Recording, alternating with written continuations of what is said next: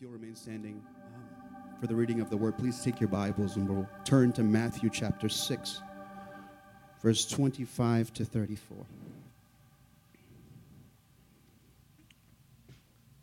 Okay, I'm going to try and make sure I can do this clicker properly. But let's read together. 25. Therefore I tell you, do not worry about your life, what you will eat or drink, or about your body, what you will wear. Is not life more than food, and the body more than clothes? Look at the birds of the air. They do not sow or reap or store away in barns, and yet your heavenly Father feeds them. Are you not much more valuable than they? Can any one of you, by worrying, add a single hour to your life? And why do you worry about clothes? See how the flowers of the field grow. They do not labor or spin. Yet I tell you that not even Solomon, in all his splendor, was dressed like one of these. If that is how God clothes the grass of the field, which is here today and tomorrow is thrown into the fire, will he not much more clothe you, you of little faith? So do not worry, saying, what shall we eat? Or what shall we drink? Or what shall we wear? For the pagans run after all these things, and your heavenly Father knows that you need them. But seek first his kingdom and his righteousness, and all these things will be given to you as well.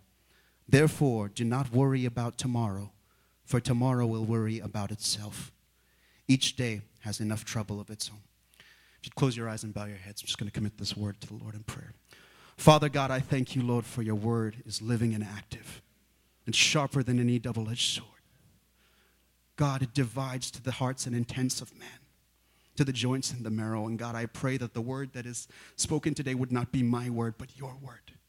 I pray, God, that you would speak in such a way that it would personally minister to each person, God, by the power of your Holy Spirit, not by anything that I say. Father God, I pray that you would use me as a vessel, God, in your hands for your glory, oh God. Give me clarity. Give me focus to deliver your word clearly, God. In Jesus' name we ask. Amen. Please be seated. Good morning, everybody. I'm going to speak on worry today. It's one of those things that's common to all of us, no matter where you come from, no matter what your people group, the language you speak, your socioeconomic status, where you live, we're all prone to worry. I think we can all admit that in theory we understand that we shouldn't worry from the Word of God and from this passage, but how many of us know that in practice it's much, much harder? Much harder. I'm going to tell you, I'm going to make an admission. I'm worried right now about this message. So I need you all to pray for me that God would speak through me. Just like Moses asked God, I don't know what to say. When Pastor asked me, I literally didn't know what to say. I knew I had to say yes because I can't say no. And then I was like, God, what do you want me to say? And I was reminded of what God told Moses. He said, who made man's mouth? Who made the deaf, the mute, the seeing, or the blind? Is it not I, the Lord? Now go. I will be with you, and I will teach you what to say. A good friend who's been in prayer for me for the last 24 hours or so said, sometimes it's what God wants to speak to you that he wants to speak to others. So I'm going to literally embrace that message and speak to you on worry today. Why do we worry? I want to put the question to you. Anyone who's wants to just kind of put themselves out there. Why do we worry? Don't give me the Sunday school answer. Why as humans do we worry? Why are you worried? Anyone have an answer? Unbelief? That's a Sunday school answer. What about why are you naturally worried? Don't think about what the Bible says. Why do you feel worried? Fear. Fear. Why are you afraid? Lack of control. Lack of knowledge. What would others think? Lack of trust. The Holy Spirit is inspiring some of you because I'm going to touch on a bunch of those things. And it's all true. All true. I would say we worry because we care, right? That's what humans would say. We care so much, so we worry. We worry because we want to make sure that there's a good outcome. But in any given situation, we don't usually control all the variables. And so when we don't have that control, the default, the byproduct of that is worry, right? Because we don't have control, and we want to be in control because we want to control the narrative. We want to control the variables. Worry at its core, someone said this, and it was very good. It's rooted in the unbelief that our Father either doesn't know what we need or that he won't provide. Now that seems harsh, right? Who would believe that God doesn't know what we need? We all know God knows what we need. We know that God cares for us, right? We've all heard that saying, let go and let God, right? We've all heard the verse that says, cast your cares upon him for he cares for you, right? That's in Peter, right? Peter says that. But our lives often betray, and in my life I can say this, it betrays the stark truth that we want to be in control of our lives. It's not enough that God says that he's in control. When we don't think things are in control, we default to worry. Because if we believe that, we wouldn't worry, right? But it just kind of shows that as human beings, we default to this emotion of worry. The reality is often that we merely believe that God can do something because we read it in the Bible, but we don't believe that he will do something in my situation. Does that make sense to you guys? We believe God can split the Red Sea because he did it. We have faith enough for that. But do we believe that God will do something like that for me in my situation where I'm worried? And the answer, honestly, sometimes, a lot of the time, is no, because we worry. We don't trust God. It's almost as if we don't want to embarrass God by putting him or taking him at his word, right? God says all these things about you. He says all these promises about you. But then you don't want to embarrass, so you hedge, because if you're wrong, then somehow you're embarrassing God, right? That's our feeling as humans. When you think about that, when that's said out loud, doesn't that seem so arrogant to believe that we could somehow embarrass God? God is big enough for you to take him at his word. When he asks you to believe that he will provide, he will provide. Now, that doesn't mean that the provision may look like what we want, because oftentimes we're praying for what we want and not what we need. But the Bible tells us that God will provide what we need. In fact, Matthew chapter 6, verse 8, Jesus says that the Father knows what we need before we ask. So when we're willing to put our weight on God's promises and take him at his word that he will do what he says, we take our eyes off the circumstances that are out of our control that cause us to worry. And we lift up our eyes to the hills where our help comes from, to the God who transcends our circumstance and who can give us the peace that passes understanding, even when we're worried. I'm reminded of 2 Timothy 1, verse 7. Does anyone know that verse? I know some of you do. For God has not given us a spirit of fear, but of power and of love and of a sound mind. So how then do we learn to trust God as Father? Because it says if you trust that God knows what you need, you don't need to worry. So how do we learn to trust God's nature as Father? By learning to know the Father, right? That makes sense. It's a blatant contradiction, however, to say that you can trust someone that you don't know. Would you trust someone off the street with your kids to babysit? Would you trust someone you didn't know to manage your finances that you hadn't vetted first? No, you wouldn't, right? But then we are expected to trust a God that we don't ever take the time to really know. And this is one of those things that's an indictment of our relationships with God, and I'm as guilty of this as anyone else. Trust in God by its very nature grows out of the discipline of walking with God day by day and tasting and seeing that God is good experientially, not just merely theoretically. We're all really good, myself included, at reading the Bible and knowing that God is good.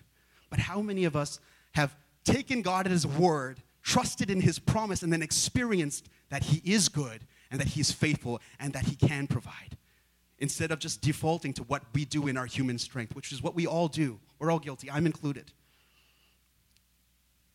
Learning to know the Father and learning to trust in his nature are key to addressing this issue of worry. It's not surprising then that worry often rears its ugly head when we're not aligned with God's purpose for our life, when we're far away from God. That's when we default to worry most of the time. So then how do we learn to know the Father? How would we learn to know the Father as human beings in this world? How do we learn to know the Father? What does the Bible tell us? How do we know the Father? Can anyone see the Father? So how do we know the Father? What does the Bible tell us?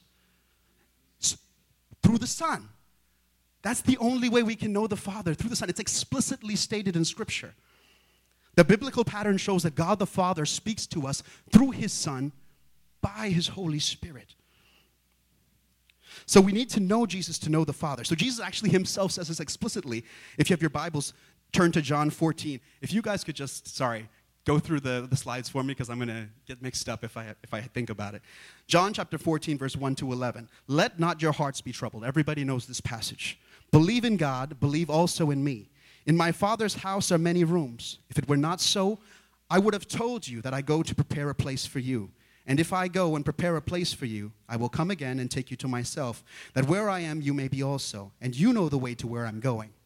Thomas said to him, Lord, we do not know where you're going. How can we know the way? So Jesus said, I am the way, the truth, and the life. No one comes to the Father except through me. If you had known me, you would have known my Father also. From now on, you do know him, and have seen him. Philip said to him, Lord, show us the Father, and it's enough for us. And Jesus said to him, have I been with you so long, and you still do not know me, Philip? Whoever has seen the Father, or seen me rather, has seen the Father. How can you say, show us the Father? Do you not believe that I am in the Father, and the Father is in me? The words that I say to you, I do not speak on my own authority, but the Father who dwells in me does his work. Believe me that I am in the Father, and that the Father is in me, or else believe on account of the works themselves. So this passage makes very clear that building our relationship with Jesus Christ is the one way to get to the Father's heart, to truly know God the Father. We're fortunate then that even though we don't know too much about the Father except what the Bible says, that the Scripture is full of truth about Jesus. It tells us so much about him. So by getting into the Word of God, we learn more about Jesus, who makes the Father known. The more we realize how wonderful this person, Jesus Christ, is, the more we realize we don't have to worry, because he's with us. He's inside of us. Don't worry. And this is what I want to caption the message as. If there's going to be a title, there's another in the fire. Don't worry. Let's look at John 1. So I'm going to unpack now Jesus Christ in the Scriptures a little bit, just so we can understand the true nature of the second person of the Trinity, the Son. Let's look at John chapter 1, which is a very familiar passage. Some of you probably even know it by heart. John chapter 1, verse 1 to 4, it says, in the beginning was the Word, and the Word was with God, and the Word was God. He was with God in the beginning. Through him all things were made. Without him nothing was made that was made. In him was life, and that life was the light of all mankind. So what is this telling us, this passage? It's in fact telling us that Jesus is the catalyst of creation. He is the one by whom everything was created. So when God said, the first verse of the Bible, what does Genesis 1 verse 1 say? In the beginning, God said, let there be light, and there was light. He spoke the word. And it also says in that passage that Jesus was the light of the world, the light of all mankind. He's the active catalyst in creation. This is the concept of the Logos, the Word of God. Jesus, the Word, became flesh. Paul in Colossians 1 further affirms this in Colossians chapter 1, verse 15 to 17. And you don't have to turn with it. I'm going to go through a whole bunch of verses today, and you can just follow along as I read it and follow on the screen. The Son is the image of the invisible God, the firstborn over all creation. For in him all things were created, things in heaven and on earth, visible and invisible, whether thrones or powers or rulers or authorities. All things have been created through him and for him. He is before all things, and in him all things hold together. So that's really, it sounds almost kooky. It sounds too like crazy. God is holding everything together through the person of Jesus Christ, who's the Word, the active catalyst in creation. The writer of Hebrews, who most Bible scholars agree is probably Paul, he also says this in chapter 1 of Hebrews, verse 2 and 3. But in these last days he has spoken to us by his Son, whom he appointed heir of all things, and through whom he also made the universe. The Son is the radiance of God's glory and the exact representation of his being, sustaining all things by the power of his word. See how this all ties back into John 1? Jesus is essential. He's the foundation. He is the core of everything that we see. The reality, he holds it together. All things were made for him and by him. Now let's go back and look at John chapter 1. This is very key to what I'm going to go through. Go back to John chapter 1 and look at verse 18. It says, no one has ever seen God but the one and only Son, who is himself God and is in closest relationship with the Father, has made him known. So it's noteworthy to read. Read that carefully. No one has ever seen God but the Son, who makes him known to man.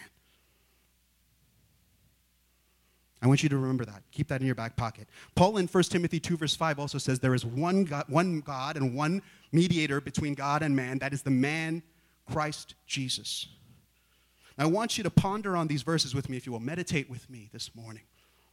If we're to take John at face value, what he's saying is that no one has ever seen God except the Son. And the Son is the one who reveals him to us. That would have interesting implications. Does anyone remember where God has appeared to people in the Old Testament? He has, right? But John is telling us that no one has ever seen the Father. But we know Jesus is also God. We know the Holy Spirit is also, they're part of the Trinity. So if they had not seen the Father, who is it that these people in the Old Testament were seeing? So we know Jesus really well from the New Testament, but I want to unveil for you a whole other half of the Bible that Jesus says, these scriptures testify about me.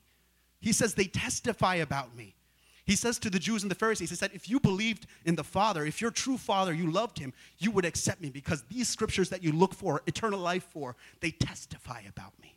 Not that they prophesy about me. Not only that, they do, but they also witness. What does testify mean? They witness about me.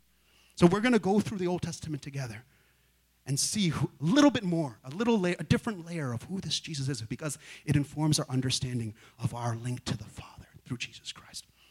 We see several instances in the Old Testament of men and women who interact with God and live. The common idea was if you saw Yahweh, you would die. But there are several instances where people saw a presence that they thought to be God, and yet they lived. In some instances, we read the Lord in bodily form appears. In others, we see someone called the angel of the Lord who interacts with men and women. And the angel of the Lord, oftentimes we get confused by this because we think angel is like Gabriel or Michael, but it literally just means messenger. It can be an angelic being who comes from the court of God like Gabriel, but it also just means anyone who is sent who represents Yahweh. And that's what the angel of the Lord literally means. It's in the scripture several times. It literally means messenger of Yahweh. We're going to look at that. This angel or messenger is distinct from other angels or messengers like Michael and Gabriel. Unlike other messengers like Gabriel, when people tried to worship angels because they were strange, they'd always say, hey, get up, give glory to God, don't give glory to me. This angel of the Lord on several occasions accepts the worship of man. He accepts it. It's a presence that's distinct from God the Father and yet God. Just like Jesus, the Son is distinct from God the Father and yet still God. And another interesting thing about this, we stop seeing references in the Bible about the angel of the Lord once Jesus is made flesh. We don't ever see that again once Jesus comes in flesh. The Word was with God in the beginning, but he became flesh and dwelt among us. So before that, we see something called the angel of the Lord. Let's look at some of these because it'll inform about his character. It'll inform about how he dealt with people before the cross. Many Bible scholars actually call these Christophanies or theophanies, appearances of God or Christ in the Old Testament. So when we consider John 1 verse 18, he says, no one has ever seen God but the Son. That makes sense, that Christ could manifest maybe in a pre-incarnate form, maybe not in the actual form he took, but a presence that represented the second person of the Trinity. Let's consider the story of Moses. I saw someone mouth Moses in the burning bush in chapter 3 of Exodus. 3:1-6. Now Moses, read this very carefully. Now Moses was tending the flock of Jethro, his father-in-law, the priest of Midian, and he led the flock to the far side of the wilderness and came to Mount Sinai, or Horeb, the mountain of God. There, the angel of the Lord appeared to him in flames of fire from within a bush. The angel of the Lord. Moses saw that though the bush was on fire, it did not burn up. So Moses thought, I will go over and see the strange sight, why the bush does not burn up. When the Lord saw that he went over to look, he called out from within the bush. It says, God called to him from within the bush. Within the bush. But who's in the bush? the angel of the Lord. But it says, God called to him from within the bush, Moses, Moses. And Moses said, here I am.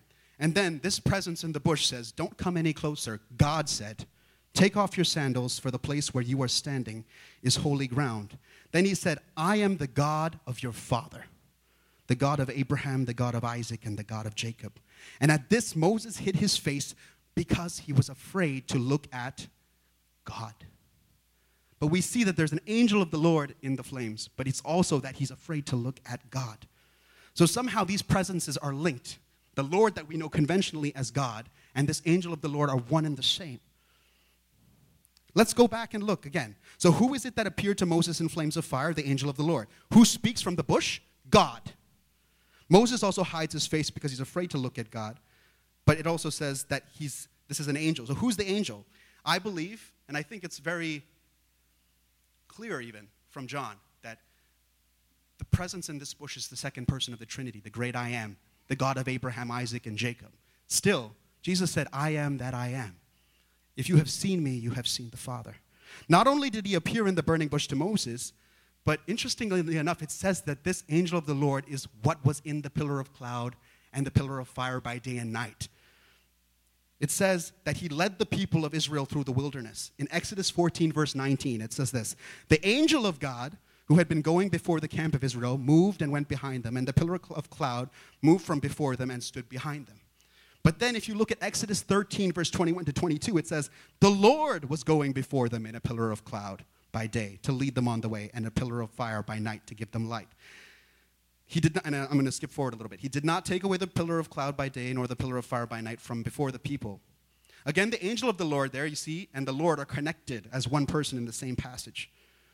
There's something even more significant about this. Not only was he in the pillar of cloud and fire, it says that this cloud, where did it rest? Eventually. After Mount Sinai, they built something called the tabernacle. And it says the cloud actually settled on the tabernacle. And it said that the glory of the Lord filled the tabernacle so much that Moses couldn't even go in. But it's the same presence that's in this pillar of fire, who's the same presence who's in this burning bush, who's speaking and saying, I am the God of your father Abraham, Isaac, and Jacob.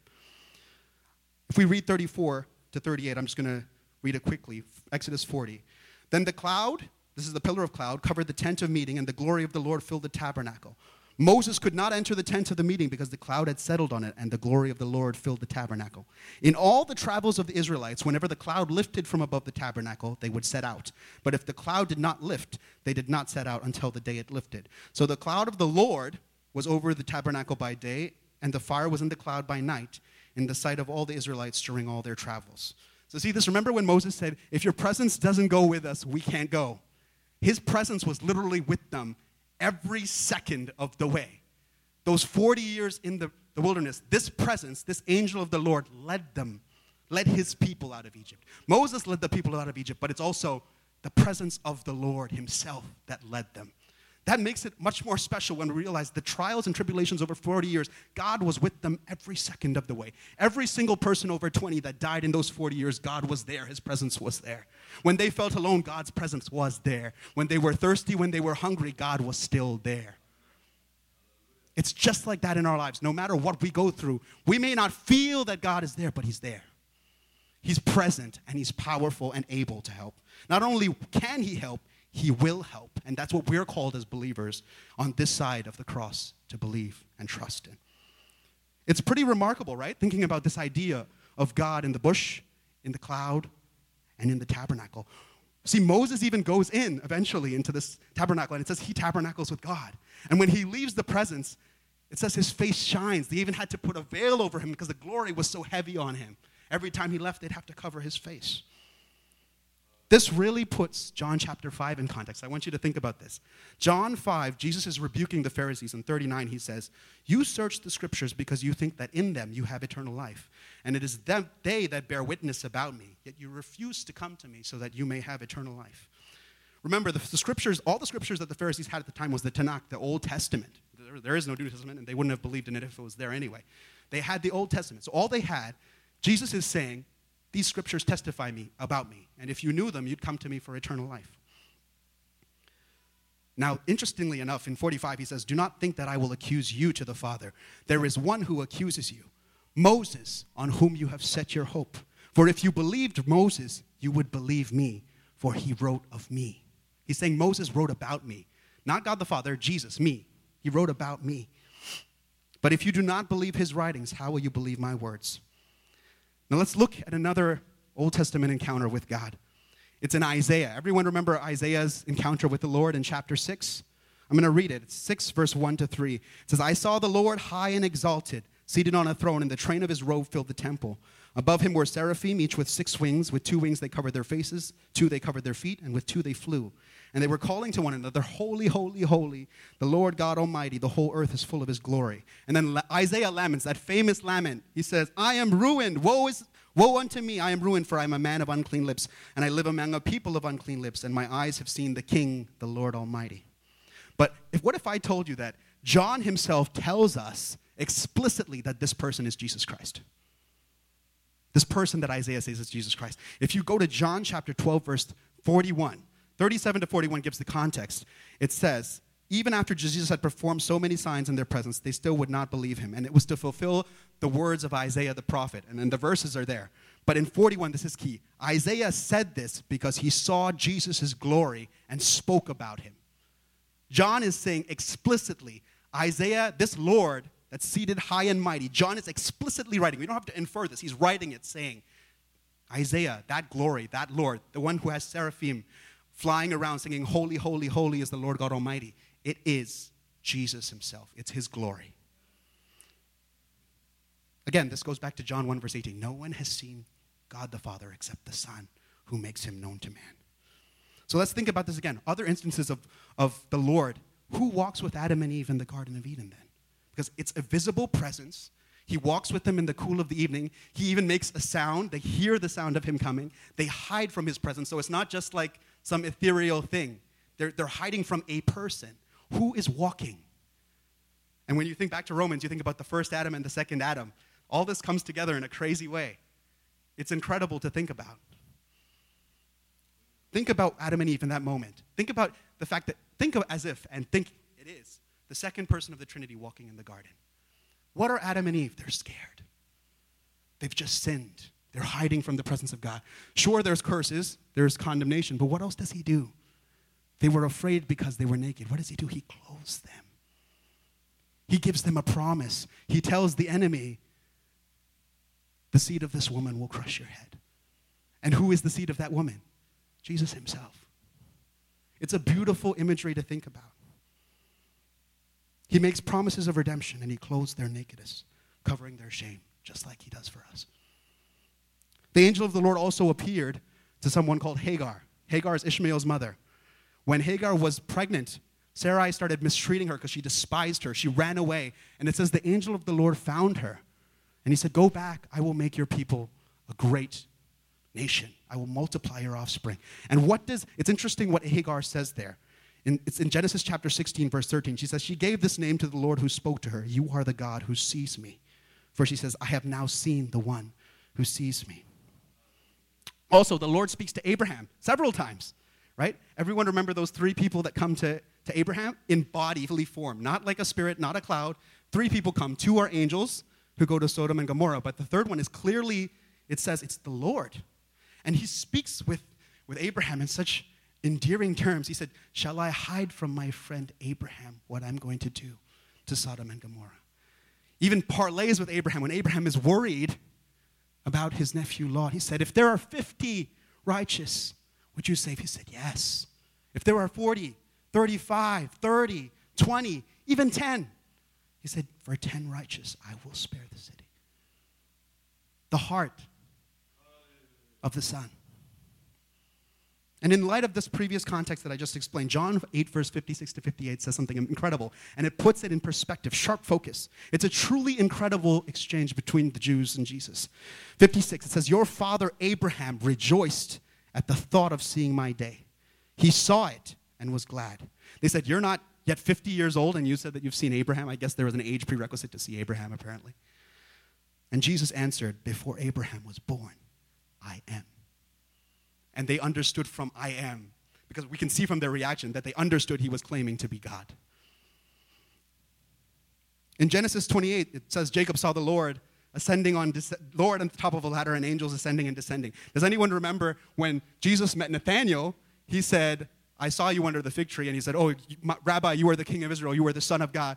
And Jesus says, you believe because you see that, or because I told you that? He says, I tell you the truth, you will see greater things than these. And he says, I tell you the truth, you will see angels descending and ascending upon the Son of Man.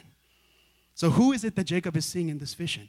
There's another time that Jacob encounters God. There's a man who wrestles with him, right? Remember? So he's running from Esau after he steals his birthright. He meets with God. He names the place Bethel because this is the house of God. He wasn't even looking for God. God found him.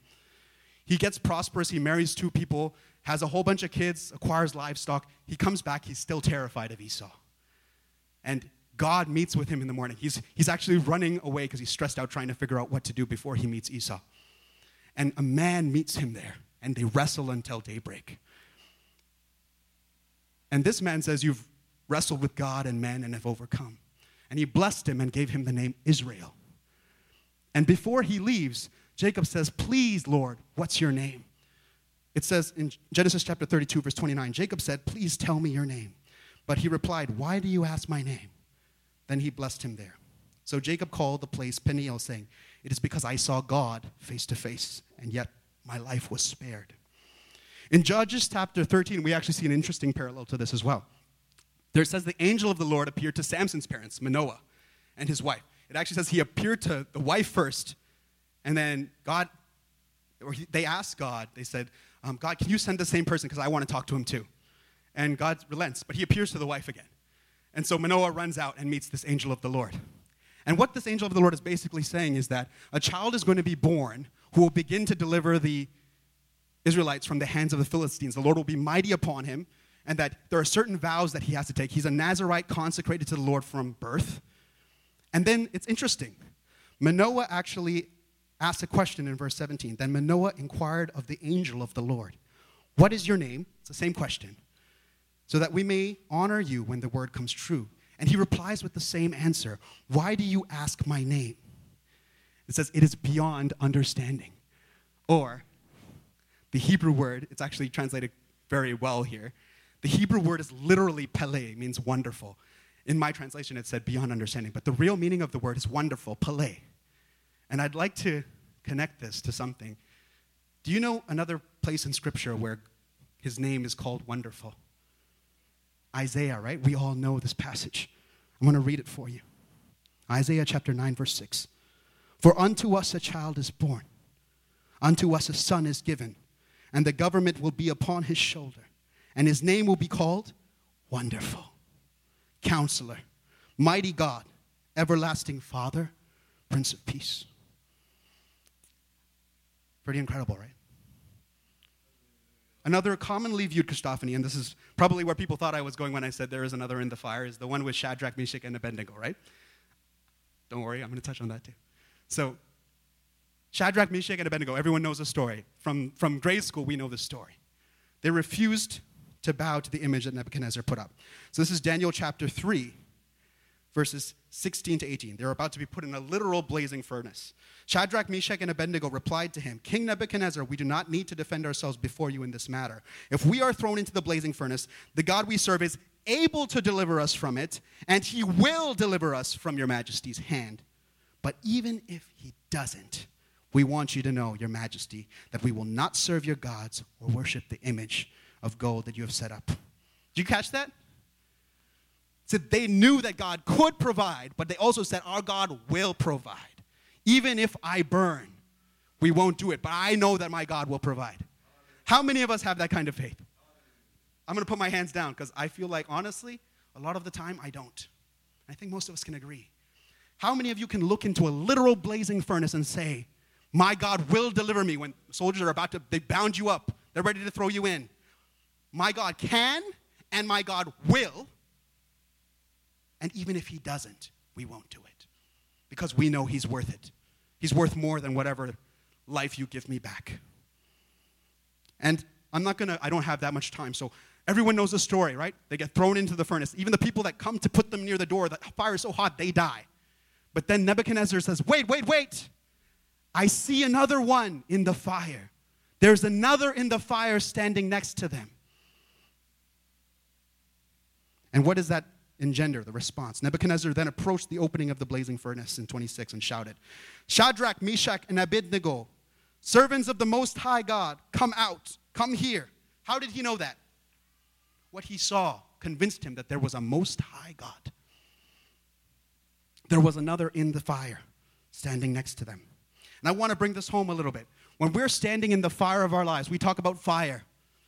Maybe not a literal furnace, but a figurative furnace. There's another one in the fire standing next to us. It says, our great high priest who is able to sympathize with our weaknesses, our great intercessor, the great I am, the God of Abraham, Isaac, and Jacob.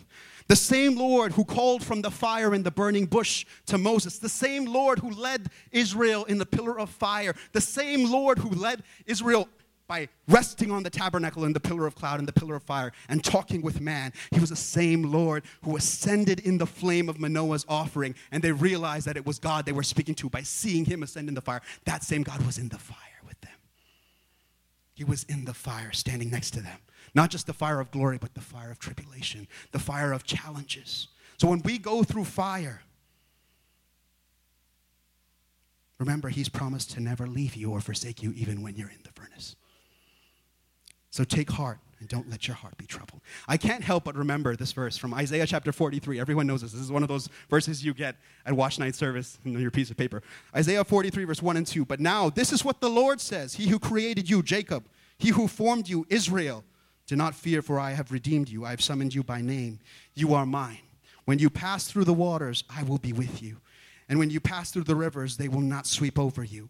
When you walk through the fire, you will not be burned. The flames will not set you ablaze.